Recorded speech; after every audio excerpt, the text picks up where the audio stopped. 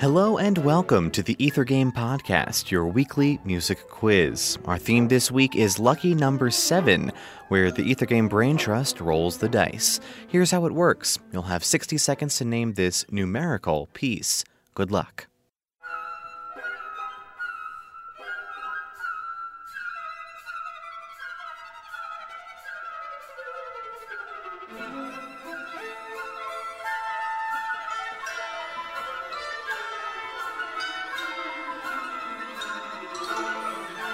Here's a hint.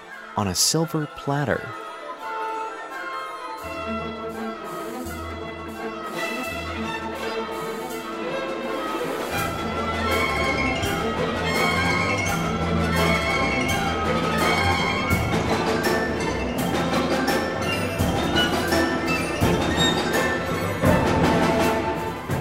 Time's almost up. How about a bonus question? This opera was based on a scandalous play by what Irish playwright?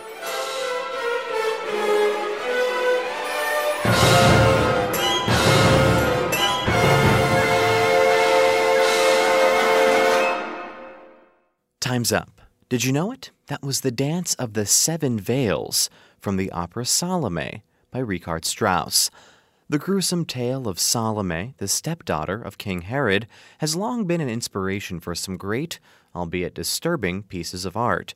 According to the Gospel of Matthew, on King Herod's birthday, his stepdaughter performs for him a dance that so pleases the king, he offers anything to Salome as a reward for her performance.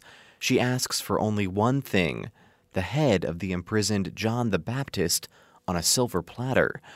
Oscar Wilde's play of the same name, which was the basis for Richard Strauss's opera, amps up the sexuality and bloodthirstiness of the main character, turning her dance into the erotic Dance of the Seven Veils.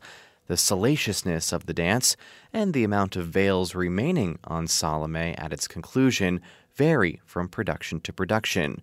It all depends on the discretion, or lack thereof, of the director and the soprano performing. We'll have more lucky pieces like this one on our Lucky Number 7 episode of Ether Game this Tuesday. Here's your teaser for that show.